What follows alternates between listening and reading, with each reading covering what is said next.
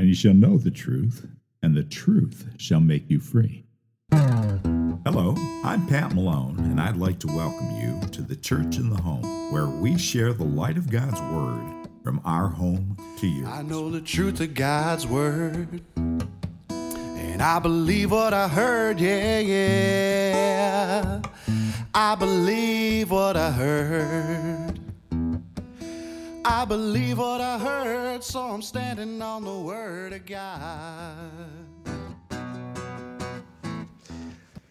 If you went out and asked a dozen people, who is the greatest prophet in the Bible, you'd probably get a lot of different answers. Somebody might say Elijah. Someone else might say Isaiah. Another person could say Jeremiah. Someone may say Moses. Someone may say Jesus Christ was the prophet.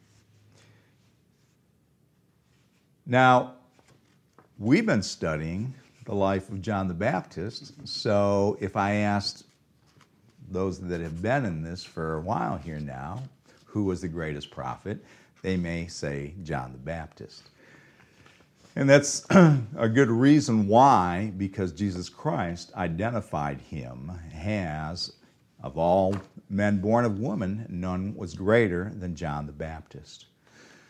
We've seen the life of John so far, from the time of the announcement to Zacharias, all the way through the baptism of Jesus Christ, and John after that baptism of Jesus Christ, pointing out to others that this was the Lamb of God who was sent to take away the sins of the world. John had baptized Jesus Christ, and John spoke of Jesus even before that time as being that one who was greater than him, who was sent by God and who would save mankind. John's ministry was one of calling men back to God, of preparing the way for God and for salvation, and that salvation that Jesus Christ would bring. And he testified of that, and he testified of Jesus Christ. After that time, there is a period of time where the ministries of John the Baptist and Jesus Christ overlap. It's not like John baptized Jesus, and Jesus said, okay, John, I've got it from here. You can just go back to the desert and eating your locusts or honey and whatever else you were doing. There's an overlap. And we won't look there, but just for your reference, in John chapter 2, verse 1 through chapter 3, verse 21, there are a series of events that are recorded of what Jesus Christ was doing while John was still around baptizing people. It's during that time that Jesus finds more disciples. His first couple of disciples were gained through John the Baptist. John said, there's the one I was talking about. There's the lamb that's here to take away the sins of the world. And one of his disciples, a couple of his disciples say, okay, well, we're going to follow him then. And that was, one of those was Andrew, who got Peter. And then after that, the next two disciples that are mentioned are Philip and Nathanael.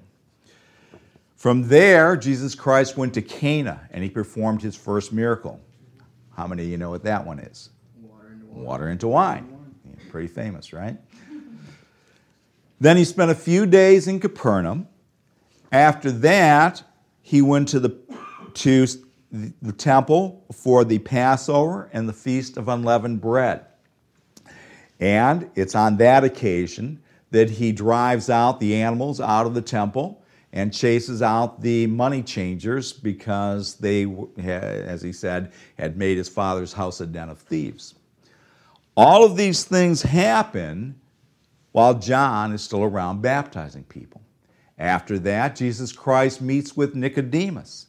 And that whole wonderful record in John chapter 3 of Jesus Christ speaking to Nicodemus. John 3:16, for God so loved the world. That's all in that period of time, and all these things happen while John's still in business. We'll pick it up then in chapter 3, verse 22. After these things came Jesus and his disciples into the land of Judea, and there he tarried with them and baptized. And John also was baptizing in Aenon near to Salem, because there was much water there, and they came and were baptized. So, Jesus Christ is with his disciples in one place, and it says that he baptized, but we're going to learn more about that in just a minute. John's in another place, and he's still baptizing people. And again, the purpose of baptism was a symbolic washing away or cleansing of their sin. It was a ministry, John's ministry, a ministry of repentance, people recognizing they needed to change their course, and that water baptism was showing that they had been forgiven. Verse 24, for John was not yet cast into prison. Would have been more difficult to do that had he been cast into prison. So we're seeing timing here. We're seeing that there is this period before John's arrested, where the two of them are both carrying out their ministries at the same time. Verse 25, then there arose a question between some of John's disciples and the Jews about purifying. And they came unto John and said unto him, Rabbi, he that was with thee beyond Jordan, to whom thou bearest witness, behold, the same baptizeth, and all men come to him. So these guys come to John and say, what's going on? We don't know what's happening here. The same one that you pointed out, the one you baptized, and you pointed out that he was the one that was sent, he's in another place, and he's baptizing people. And his disciples, they're baptizing people, and, is this a good thing or a bad thing? Now, it appears from this, what we're reading here in John chapter 3, that not only John was baptizing, but also that Jesus Christ was baptizing. And that's a little confusing considering that John said that Jesus Christ's baptism would be a baptism with the Holy Spirit. That John was baptizing with water, but that Jesus Christ would be baptizing with Holy Spirit. And yet it appears from this as though Jesus Christ is also baptizing with water. But you'd get there if we just kept reading, but we'll skip a bit and we'll come back to the context. In chapter 4 of John, in verse 1, it says, when therefore the Lord knew how the Pharisees had heard that Jesus made and baptized more disciples than John, here again, looks like Jesus is doing more baptizing than John. Next verse, though Jesus himself baptized not. Jesus himself baptized not, but his disciples. Jesus Christ wasn't doing any of the actual baptizing. Some of his disciples were. Now, two things about that. One is recognize the difference between disciples and apostles. A lot of times people don't.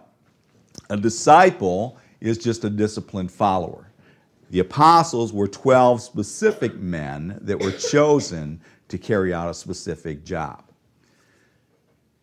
All apostles are disciples, but not all disciples are apostles. It's like all dogs are animals, but not all animals are dogs. Okay? So these are not necessarily his apostles that are doing this, but some of his disciples, some of which had previously been whose disciples?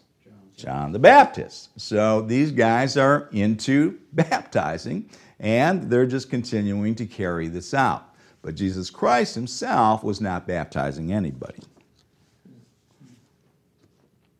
All right, back to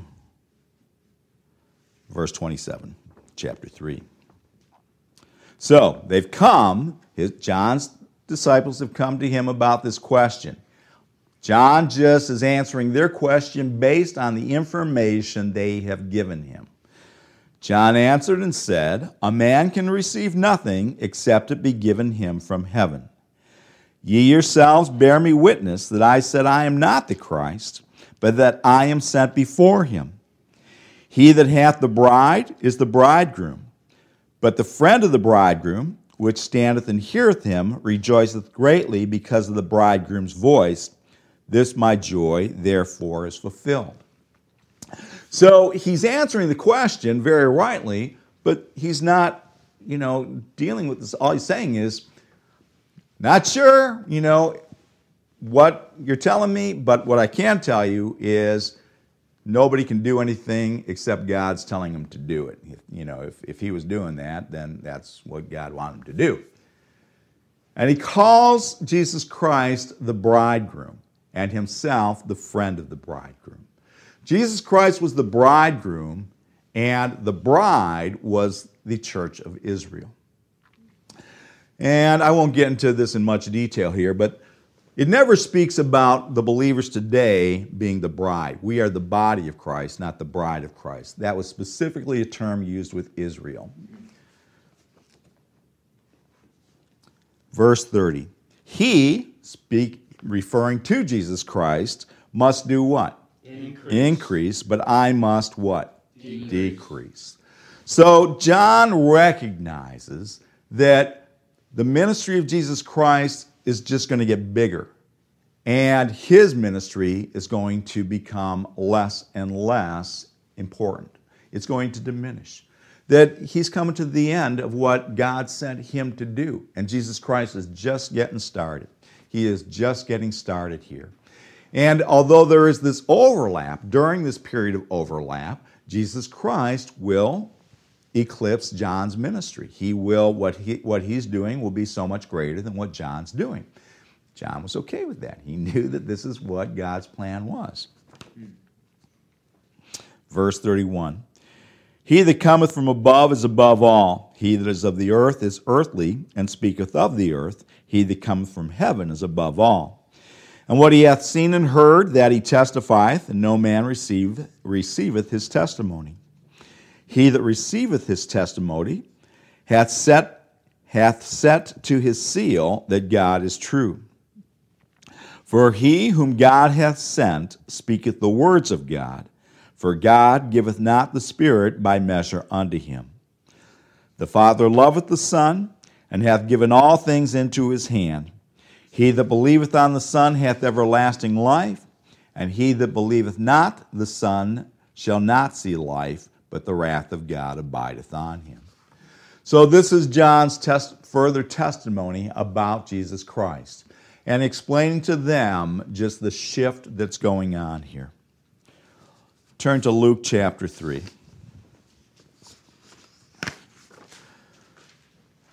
After this period of their ministries overlapping, after this time, then John is arrested. And that's what causes the overlap to stop. Luke chapter 3, verse 18. And many other things in his exhortation preached he unto the people, speaking about John.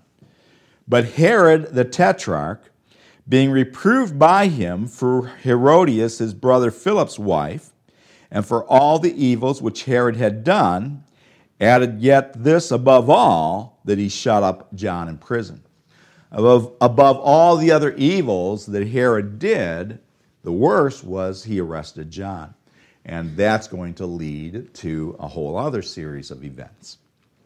But we'll not follow through on that yet, because there's a period of time that if you just read this all together, it looks like John gets arrested, and then the next day there's a dinner banquet and things start happening. But there's a period of time where John is in prison and Jesus Christ is still doing things, and John hears about it. Look at chapter 7 of Luke. Luke 7, verse 16.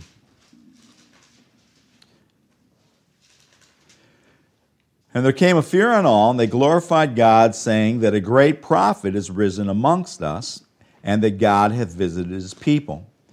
And this rumor of him went throughout all Judea, and throughout all the region round about. And the disciples of John showed him of all these things. And John, calling unto him 2 of his disciples, sent them to Jesus, saying, Art thou he that should come, or look we for another? Now, Jesus Christ now is gaining fame. He's gaining fame. And this happens while John is in prison. It says that he called his 2 disciples. You don't have to turn there. I'll just read this to you. The corresponding record in Matthew 11, verse 2 says, Now when John had heard in the prison the works of Christ, he sent 2 of his disciples and then asked him, Is this, you're the one that was come, or are we supposed to be looking for somebody else?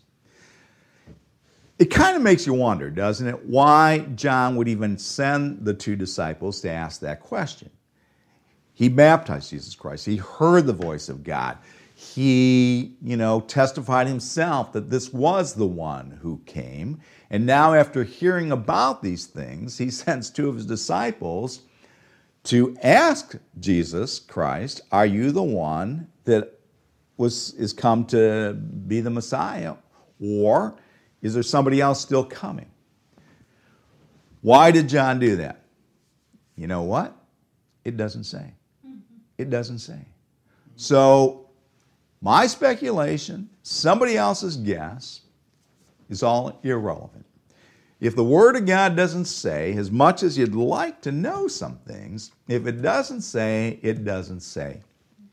And nobody has the right to just guess. Nobody's got the right to guess. You can say, oh, maybe it's because, he was expecting the Savior to do certain things, or maybe it's because someone, who knows? One of those things that when Jesus Christ gathers us all together, I'm sure we all have all of our questions that we'll want to ask him, that we'll want to ask God, and that can be one of them. In the meantime, we just read the record. Verse 20. When the men were come unto him, they said, John the Baptist hath sent us unto thee, saying, Art thou he that should come, or look we for another? And in that same hour he cured many of their infirmities and plagues and of evil spirits. And unto many that were blind he gave sight. Then Jesus answering said unto them, Go your way, and tell John what things ye have seen and heard, how that the blind see, the lame walk, the lepers are cleansed, the deaf hear, the dead are raised, to the poor the gospel is preached. And blessed is he whosoever shall not be offended in me. And when the messengers of John were departed, he began to speak unto the people concerning John, saying, I can't believe he came and asked that question. I can't believe he sent these guys. What nerve? No. Obviously, John wasn't doing this out of an rejection of Jesus Christ or a matter of unbelief, or Jesus Christ would not go on to say the things he says here. Verse 24, continuing. What went ye out into the wilderness for to see? A reed shaken with the wind? But what went ye out for to see? A man clothed in soft raiment? What did you go to see? Just somebody that was just blowing about in the wind? Or some guy that was living the life of luxury in his soft raiment and being recognized and extolled by all the higher-ups? Behold, they which are gorgeously apparelled and live delicately are in king's courts. The guys that do that, the ones in king's courts, they wear the fine clothes, they eat the fine foods, they're treated like kings. But that wasn't John. Verse 26, but what went ye out for to see? A prophet? Yea, I say unto you, and much more than a prophet. This is of whom it is written, Behold, I send my messenger before thy face, which shall prepare thy way before me. For I say unto you, among those that are born of woman, there is not a greater prophet than John the Baptist. So, see, that wasn't just my opinion. That's what Jesus Christ said. It's funny, again, like men's estimation, men's opinion, the way that men see things and judge things, if people would pick Elijah or Isaiah, and why they might choose some of these guys would probably be based on different things they had read about them doing. Look at all the great miracles Elijah did. He must be the greatest. Or, Elisha did twice as many, so he must be twice as good. People judge things one way. And as wonderful as all of that is, it's not the way that God judged it. It's not the way that Jesus Christ judged it here. He said that John was greater than all the others.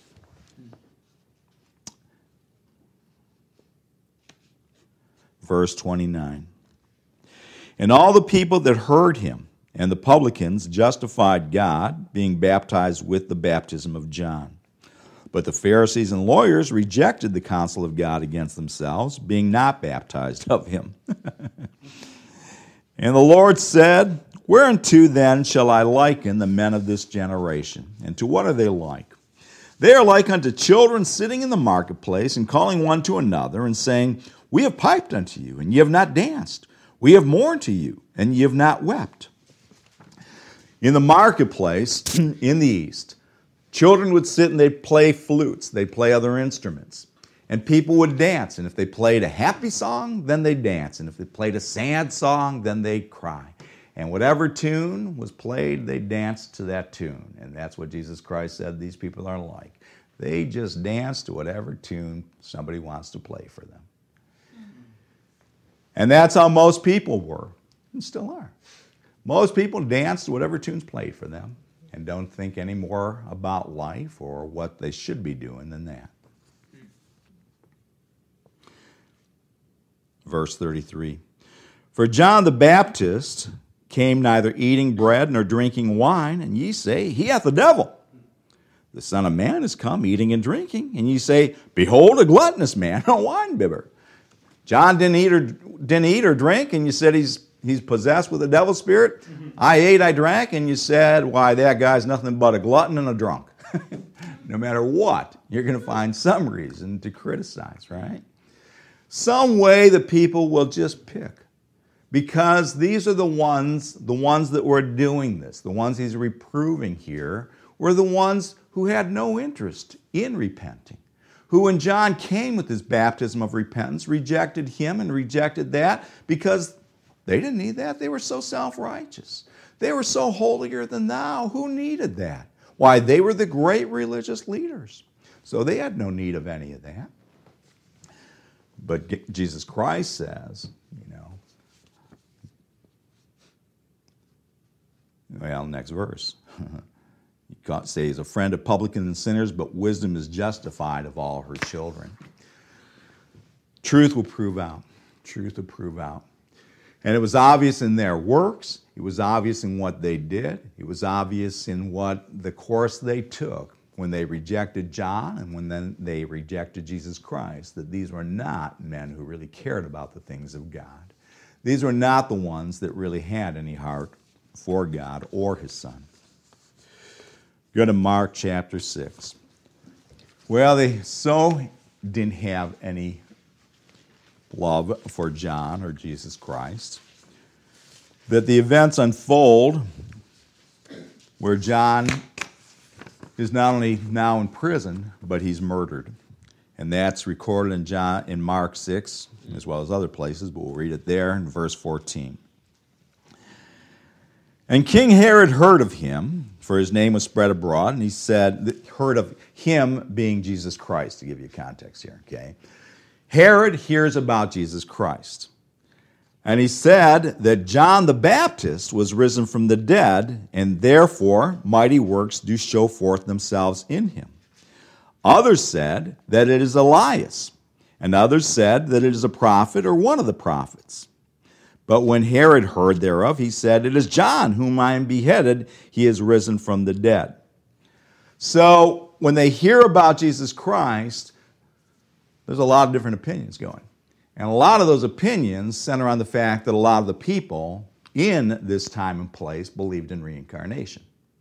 So they thought, somebody said, why, it's John. Herod himself thinks it's John the Baptist risen from the dead, and now he is now become Jesus Christ. He's now this man, and he's doing these things. And somebody else is saying, no, this is the reincarnation of Elijah or some other prophet, whatever one that they thought was the greatest, I suppose. Now, I don't know if I'll get there. We'll see. Too much of a sidetrack. We'll keep reading. Verse 17. For Herod himself had sent forth and laid hold upon John and bound him in prison for Herodias' sake, his brother Philip's wife, for he had married her. That's recalling past events that are happened. This is how he came to arrest John, because John, as we read before, reproved him about taking his brother's wife. And now, after John's has already been beheaded, he's recalling the events that led up to that. Verse 20, for Herod feared John. No, I skipped a verse.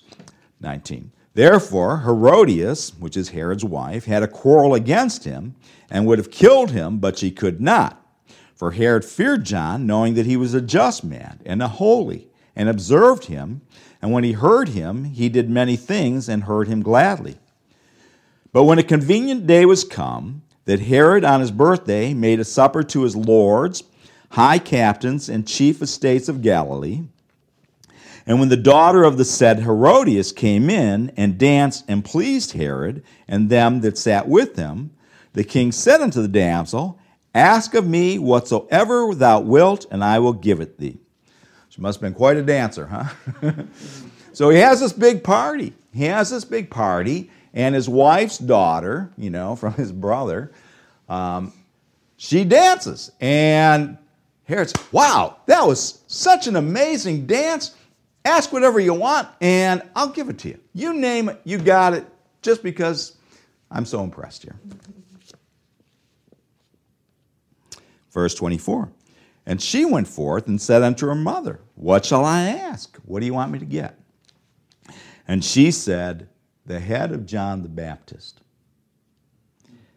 And she came in straightway with haste unto the king, and asked, saying, I will that thou give me by and by, which means immediately, in a charger the head of John the Baptist. Wow. How evil, how wicked these people are. And the king was exceeding sorry, yet for his oath's sake, and for their sakes which sat with them, meaning he didn't want to look bad, that he went back on his word, he would not reject her. And immediately the king sent an executioner and commanded his head to be brought. And he went and beheaded him in the prison, and he brought his head in a charger and gave it to the damsel, and the damsel gave it to her mother. And when the disciples heard of it, they came and took up his corpse and laid it in a tomb. On, the whim of this mother and this daughter that danced, John is beheaded. Beheaded because he spoke the truth. Because he spoke the truth and they didn't want to hear it. Sometimes people think, somebody made fun of me. I spoke the truth and they laughed at me. Well, think about some of this stuff. As you continue reading, we'll go to Luke chapter 9.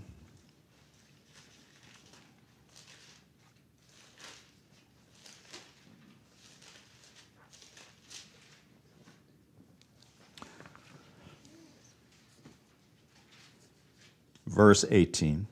And it came to pass, as he, Jesus Christ, was alone praying, his disciples were with him. And he asked them, saying, whom say the people that I am? They answering said, John the Baptist. But some say Elias, and some say that one of the old prophets is risen again. Same thing that you heard that Herod was saying. He said unto them, but whom say ye that I am? Peter answering, the Christ of God. And he straitly charged them and commanded to tell no man that thing, saying, the Son of Man must suffer many things, and be rejected of the elders and chief priests and scribes, and be slain, and be raised the third day. Jesus Christ is proclaiming who he is. And again, you have all this wild, crazy speculation. And all this speculation because they did believe in reincarnation, but nonetheless, Jesus Christ made it clear who he was, just as John had also testified of him. The ministry of John was a far-reaching ministry. You read about it all the way into the book of Acts, that fame of John had spread everywhere. It had spread everywhere, and it had a profound effect on the lives of people everywhere in preparing them for God and what the salvation Jesus Christ brought. God bless you. You can't bring me down, the word is on my mind.